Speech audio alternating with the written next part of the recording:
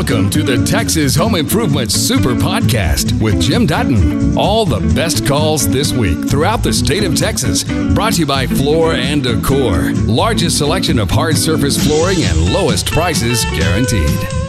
We did have some bad weather yesterday. I know some people are having to clean up from the storm and stuff. And I just want to take just a minute to talk about that. Because when a storm comes in and hits, whether it's a hurricane or like yesterday, tornadoes and thunderstorms and such,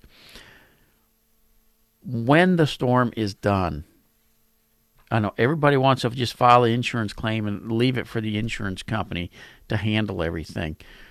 We have a responsibility, and that is to secure the property to keep damage from getting worse. So what you're going to need to do is make sure, first of all, document everything. Take pictures of it before you start touching stuff. I mean, document with pictures of everything. Then, if you got holes in the roof or something, you need to get them covered up. Use a tarp or whatever. Document. Save receipts for everything, because typically you can get reimbursed for that. If you've got wet carpets inside, obviously that's going to create problems for molds and mildews and things like that. So same thing, document with photographs, document the moisture, document everything, then take the carpets out and document it again, and just set the carpets aside. Don't put them out for the trash man yet. That way when the adjuster comes, you've taken steps to keep damage from getting worse. Because the last thing you want to have happen is, let's say you left carpet in there that got wet and it started mildewing and putting mold on the walls and things like that. They can come back and argue that you didn't do your due diligence by having the carpet removed, and that's what led to this added expense. Now, I'm not saying you won't win that case. I'm just saying it leaves it open for an argument with them. But even if you hire somebody to come in and take the carpet out, save the receipts, and again, just document everything with photographs so they can see exactly what you did, why you did it, and typically all that is reimbursable because it's got to be done anyways. And I'm not saying you have to physically be the one to go in there and pull the carpets out. I'm simply saying make sure that it happens. We're going to Burleson, and Robert, welcome to Texas Home Improvement. Yes, sir. Got a quick question. I had a new house built, and it was during last year, and they were having a hard time sourcing the radiant barrier decking. Uh-huh. And so I don't have that decking, and I was wanting to know to go back. Would it be worth it to go back and do radiant barrier now that it's already up? And if so, which radiant barrier, spray on or the foil, or can you guide me a little bit? Absolutely. In fact, I would tell you, yes, it is worth going back with a radiant barrier. I would use a foil type instead of the spray on. And the biggest reason, spray on technically isn't even a radiant barrier. They got away with saying that for years. And actually the feds came down on that now, and it does help, but here's the difference. A spray-on barrier, if it's mixed properly, sprayed on properly, and everything goes the way it should go, blocks 65% of the radiant heat. A foil barrier will block 95 to 97%, and there's no guesswork because it comes in a 4-foot wide roll. You put it up, and any place where that foil is, it's blocking that heat transfer. So the foil barriers are going to be a whole lot more energy efficient. The one I use is called Energy Q Radiant Barrier. In fact, I'm doing a project on my son's house right now where we took an 8-foot ceiling and vaulted it up to follow the roof line. And so we pulled all the insulation out of the roof deck and put the radiant barrier up top, put insulation in, and then another layer of the radiant barrier. That Energy Q radiant barrier is a multi-layer system so that it can be sandwiched in between building materials where just a standard single-ply radiant barrier can't. It has to have dead air space. So they make a lot of different types of radiant barriers. You just want to make sure you get the one for your application. In my own attic, I have the radiant barrier laying on the attic floor on top of the insulation. So the attic does get heat in it, but that radiant barrier keeps the heat from getting in the insulation, which lowers my energy bills. I gotcha. Okay. Do you have maybe a name of a company that would do that using that radiant barrier you suggested? Call the folks over at Energy Q Radiant Barrier, and their number is 1-800-900-6220. And typically, got it. Yeah, typically the guy to talk to is Mark. All right. And he'll get you hooked up. All right, man. I appreciate it. Thank you. You bet. Take care. And again, 1-800-288-9227. Now, just real quick on the radiant barriers. Like I said, there's a lot of different radiant barrier types out there. And if you get the single ply foil type, that you would staple up on to the roof rafters, and that helps keep the attic cooler. The type I was just talking about, the Energy Q, it can be stapled up there as well, but it can be laid on that attic floor, and I prefer that because, like I said, I'm trying to lower my energy bills, not necessarily just keep my attic cooler. If you have decking up in the attic, for putting boxes on and stuff, that's the nice thing on this Energy Q. It can go right over that plywood. You can walk on it without having to worry about ripping it or anything, because you can literally pick it up and you can't tear it. It doesn't lose its ability to work just because you've got boxes sitting on it, and so that makes it's just a great product for having in your attic. Abe, how are you today? Hello, Jim. Thanks for taking my call. I'm glad you called in. Thanks. I have an old house on Pier and Beam, and it's the floor's cold, real cold. There's no insulation down there, and I don't want to block the vents to the crawl space. What would be a good insulation or to insulate that floor? There is only one, and that is a closed cell foam. If you use you use like the fiberglass batt insulation or any of those type, the moisture that comes from the soil works its way into the insulation, and it holds that moisture against the wood and starts it rotting. So you don't want to put any type of regular insulation in there, but the closed cell foam, it has a skin layer that it doesn't absorb any moisture. And so you can insulate and not have to worry about it rotting the wood or anything. And you don't need a lot. Just an inch or two is all you need. Just a reminder, it's a huge help if you subscribe to, rate, and review the podcast. It helps people find us. Let's head into Dallas. John, how are you? I'm doing great, sir. Enjoy your show. Thanks. So, quick question. As a guy with pretty deep engineering background and kind of hands-on like you are, I just laugh and don't understand why in 2022 we're still building homes out of 2x4 construction. Curious if you have a comment to it. I think I know the answer, but curious your response. It's cheap. Yeah, but there's lots of materials that are cheaper, but like concrete and steel frame construction that lasts a long time and don't get blown over by high winds. Yep, but the problem is if you go with the steel or the concrete or anything like that, the rest of the build out actually costs more. And so in the end, you're spending every bit as much, and people are just so used to building out of sticks that they stick with it. I actually would have thought last year with the way wood prices went up, some of the other building materials might start catching on, but problem was the cost of steel and everything went up as well, and so it really didn't pull people out of that stick construction and move them into the other. But I think over time you are correct. We're going to see some of the building techniques start changing. I've really been surprised at the 3D houses, which they are building out of concrete. At how that is starting to catch on.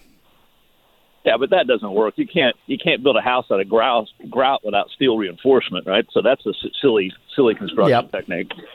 But realistically, though, if you go back into the early 1900s, right, they actually built houses out of concrete. Sure. But it just even back then they couldn't make it catch on.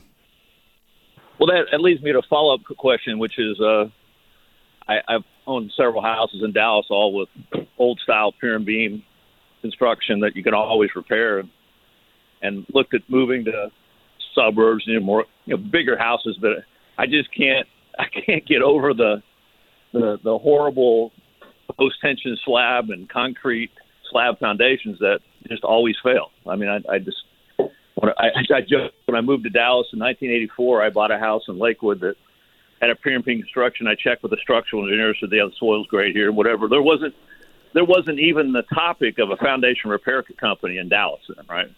And now there's 10 million of them, right? Oh yeah. Why don't we build more, at least modern versions of pier and beams that can actually be repaired?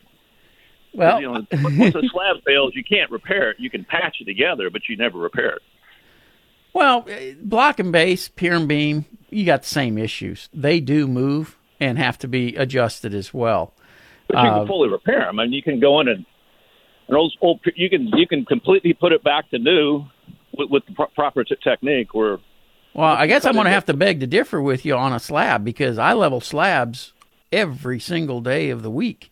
In fact, I've done over I'm up to about 140,000 foundation repair jobs that I've done in Texas. Yeah. And, I repair slabs every day. Now, if that slab... You repair them, but if you've ever had a statics and dynamics course, you understand kind of what happens when you start pushing on one edge of a structure and start cutting into it. It changes the whole dynamics of the structure. And hold, John, can you hold on through the news break? Sure. Because you just touched on something that, yes, I definitely want to talk with you about that. Okay, when we left, we were talking with John in Dallas. And John, you there still? I am. Okay.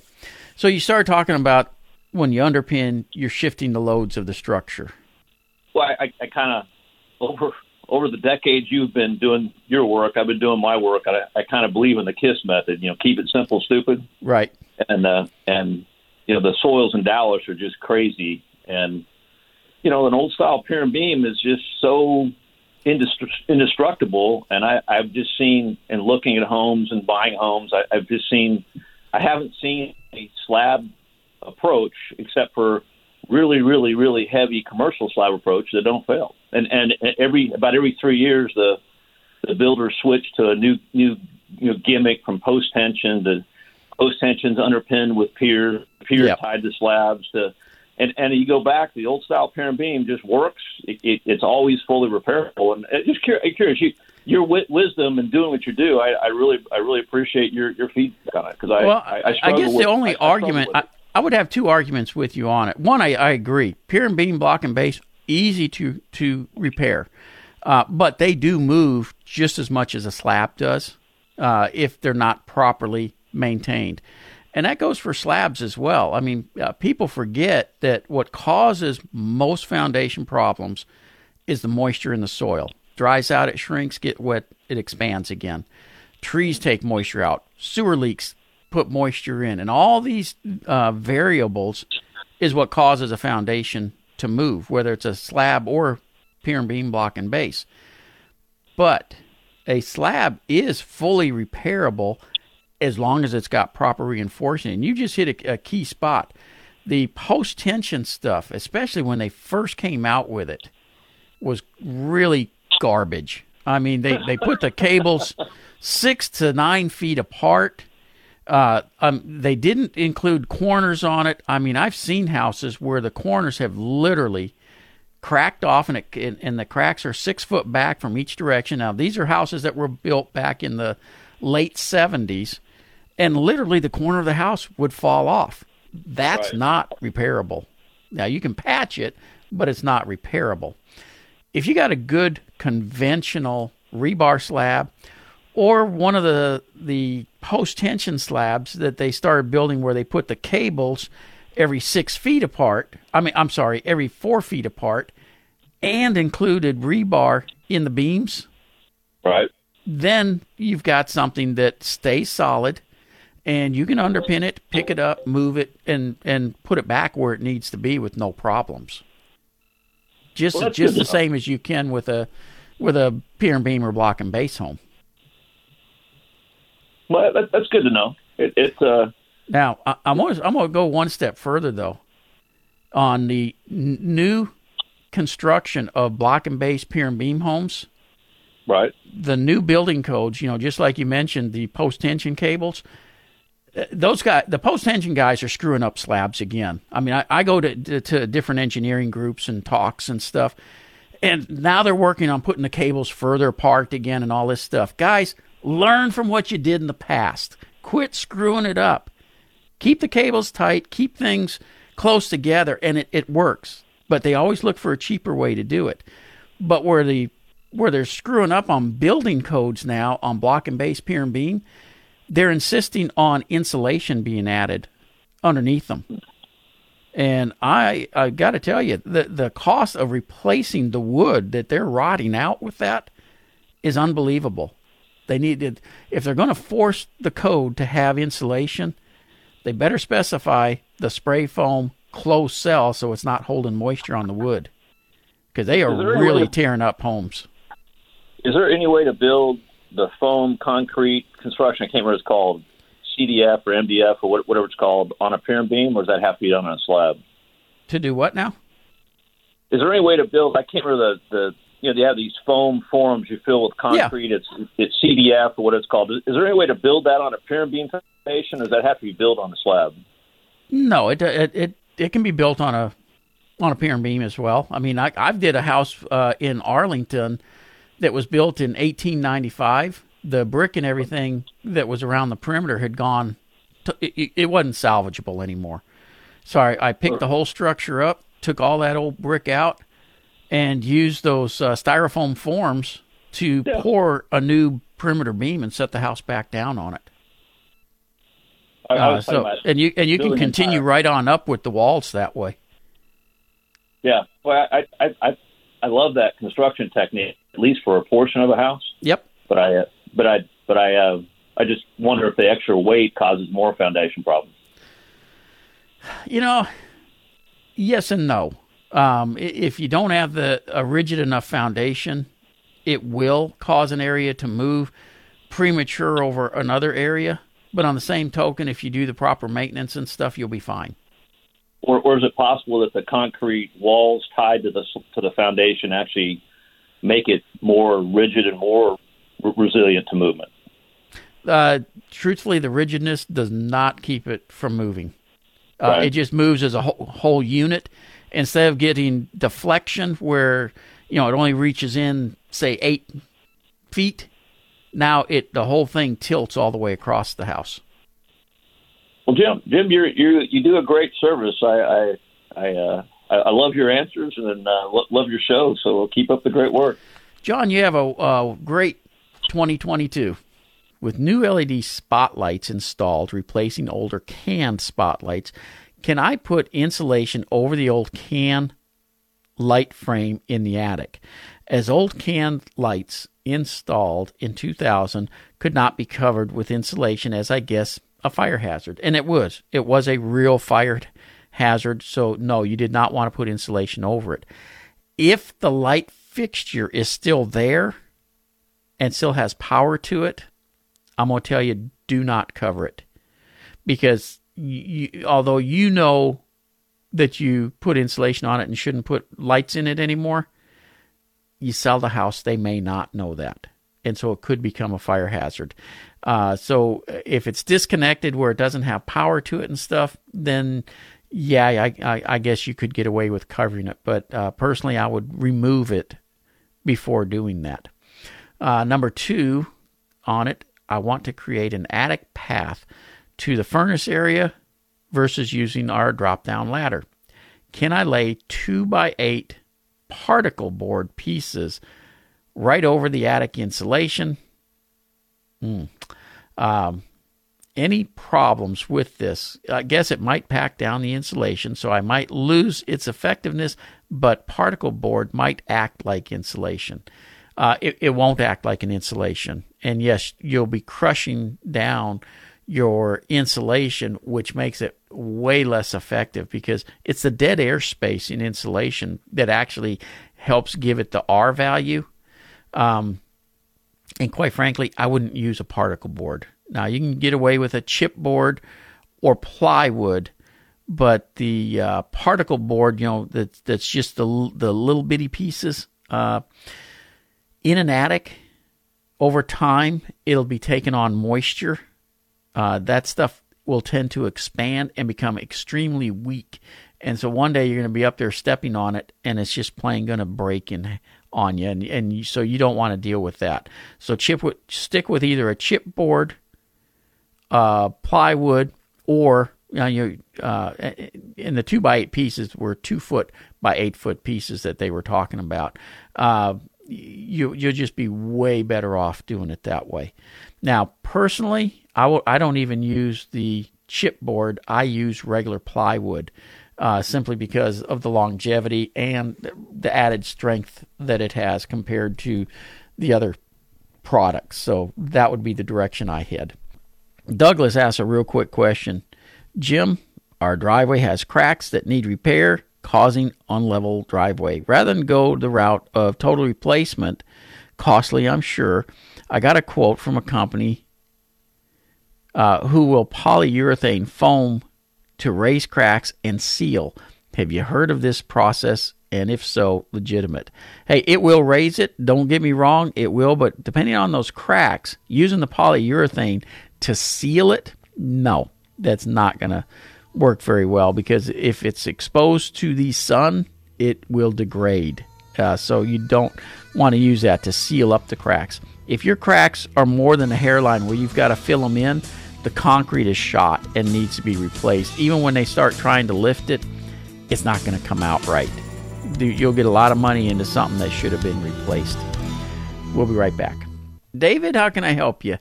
Yeah, hey, Jim. Thanks for taking my call. You bet. I have a beach house on Freeport. It's got 3 bathrooms. It was built in 2017, and 2 of the 3 bathrooms, all 3 have ceramic tile, just 12 by 12, and 2 of the 3 bathrooms are starting to crack. When you step on a tile, you can hear it. It's like the mud is, I don't know if the house is moving or the mud came loose. And we were thinking about if we had to go in and repair it or replace it. We've heard about these vinyl strips that are supposed to be good for houses like that. Yeah. And the vinyl planks work great because it's got the flexibility. Are you seeing any cracks in the drywall or anything? Nothing in the drywall, and really not a whole lot of cracking, although there's some in the mortar between the tiles. It's just more of when you step on it, you could just hear it kind of crunching underneath, if that makes sense. It perfectly. So it can be one of 2 things. One, the mastic they used is giving way and crunch. That's what the crunching is you're hearing. But more than likely, what it is are any of the tiles themselves cracking, or is it just the? No, I haven't seen it. Okay, then more than likely that's what it's going to be, because the other thing it typically can be is they only put 1 layer of 3/4 inch plywood, and it's giving a little bit each time you step on it, but that would put a crack in the tile itself. So typically when you don't have any cracks in the tile and you're hearing that crunching, it's actually just the mastic they use to put the tiles in that's not performing well, and that's what you're hearing is the underlayment cracking up. It could be a floor leveler under there or any number of things, but it's going to have to do with the material that they put under the tile itself. So is it best to just try to replace just, those, if you can even get the tile out without breaking it? You won't. And reset it? Okay. Yeah, there is some very limited stuff that you can use to get tile out, but what you're going to find is just leave it until you don't want to hear that crunching anymore, or it starts cracking the tile, and just figure replacing the floor. And that vinyl plank, is there a particular brand that you would recommend? I've used if we went back with that. I used the Wilson Art product, and it works great. And not only does it come in a plank that looks like wood, but they've got it in squares to look like tile, and I've used both of them.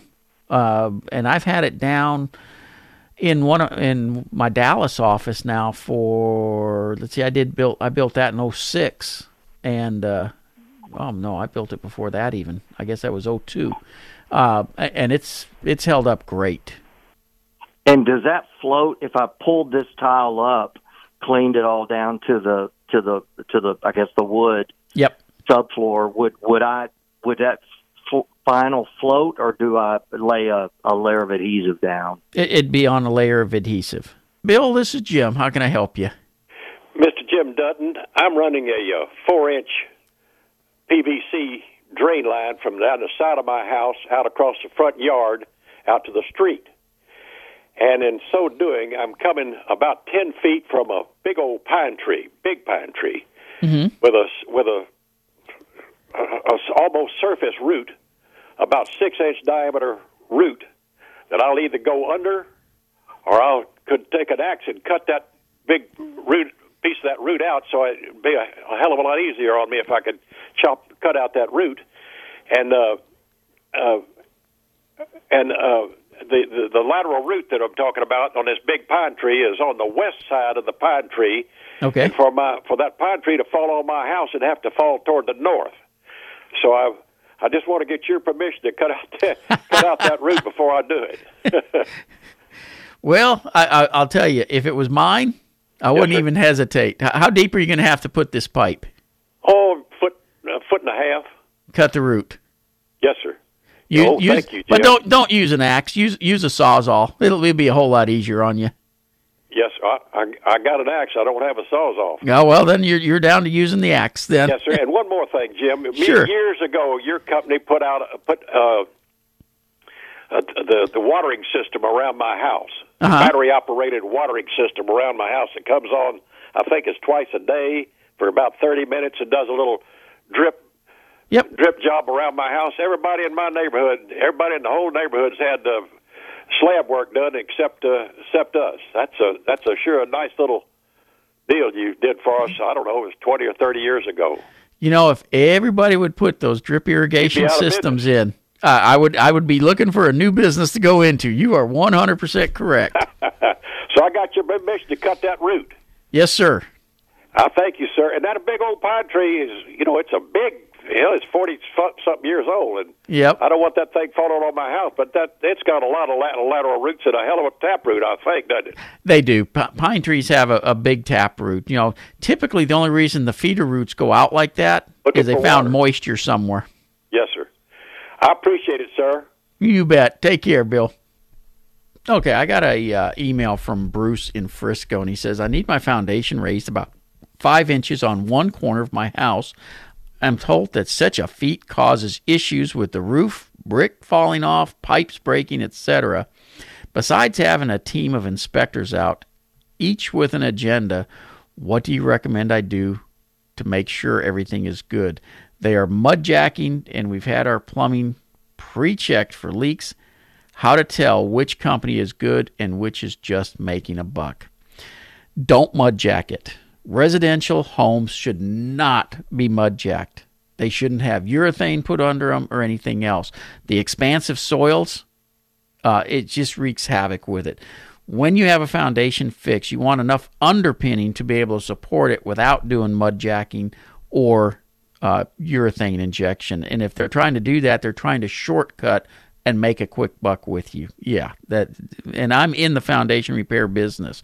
I have the equipment to be able to do that. 5 inches, yes, that is enough to break pipes and stuff if there's plumbing in that area, but it's not a huge feat to do this. I mean, I've lifted homes as much as 18 inches just to level them, and I've lifted houses 9.5 feet out of floodwater, so it can definitely be done. Normally, you want to do a static test to check the plumbing system before leveling and again after.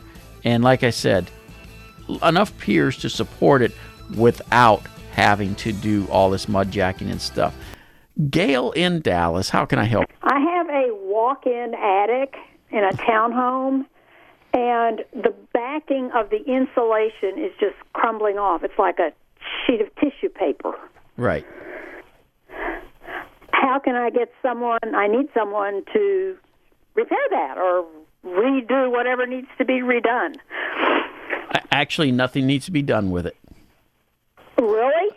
No. The paper that's on insulation is there for for when the installers are putting it in. It gives them something to staple. It has little wings on it for them to staple to the joists and rafters and all that kind of stuff. After that, it's really not needed for anything else. And as long as the insulation is staying in place, there's absolutely no reason to mess with it. And for a period of time there, they were using insulation that had paper on both sides of it. And they really don't do that much anymore because they found that was actually detrimental to the insulation. And in order to solve that problem, they were actually having people go in with box cutters and slice up all that paper. So, yeah, just don't even worry about it. All right, well, there are a couple of places where the insulation is moving around and crumbling onto the floor. Okay. Now, and if that's the case, then, yeah, something needs to be put in place to hold it up. For that, you can either have a handyman come in and do it, or an insulation company like Garland Insulation or USA Insulation. But most of the time, they're going to want to take out what's there and put in new, where the handyman can just put in some wire to hold the insulation in place. Okay, very good. Thank you very much. You're welcome. Take care. Let's head over to Fort Worth. And Dow, welcome to KRLD. How can I help you? Good afternoon, sir. Thank you for taking my call. I have a stucco home, and I have a chimney. It's made out of stucco, but toward the top of the chimney, they make it pretty. They have like a stepper down, and those are made out of styrofoam. And woodpeckers have been come around for 2 years now. They came last year. I have it patched. It's like a 40 feet high from the ground, so it's pretty difficult to get a painter to come up there and patch it. And He came and patched it again this year, but it came again. So I keep having hole on that area. I mean, yeah. So what can I do, sir? Well, to keep the woodpecker from coming, you're going to have to treat that up there, because what the woodpecker's looking at is there is food there for him, and that's in the form of bugs. What they do is they go in there and they tap on the wood, and yes, they're drilling some holes in there, but basically they drill those holes, bugs go into the holes, and that's what they eat. So you may have either ants or termites or something up there that the woodpecker is going after. So, so that area is not wood. It's made out of styrofoam.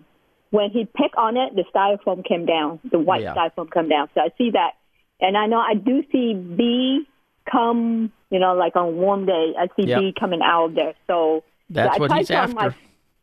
So I tried to on my fireplace, and I was hoping to kill the bee. Yeah.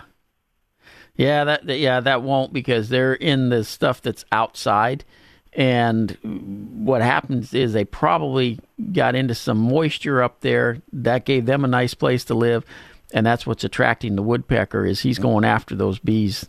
That's it. That's his lunch. Okay. So I have to treat the bee. Hire somebody come in and look at the bee. Yep.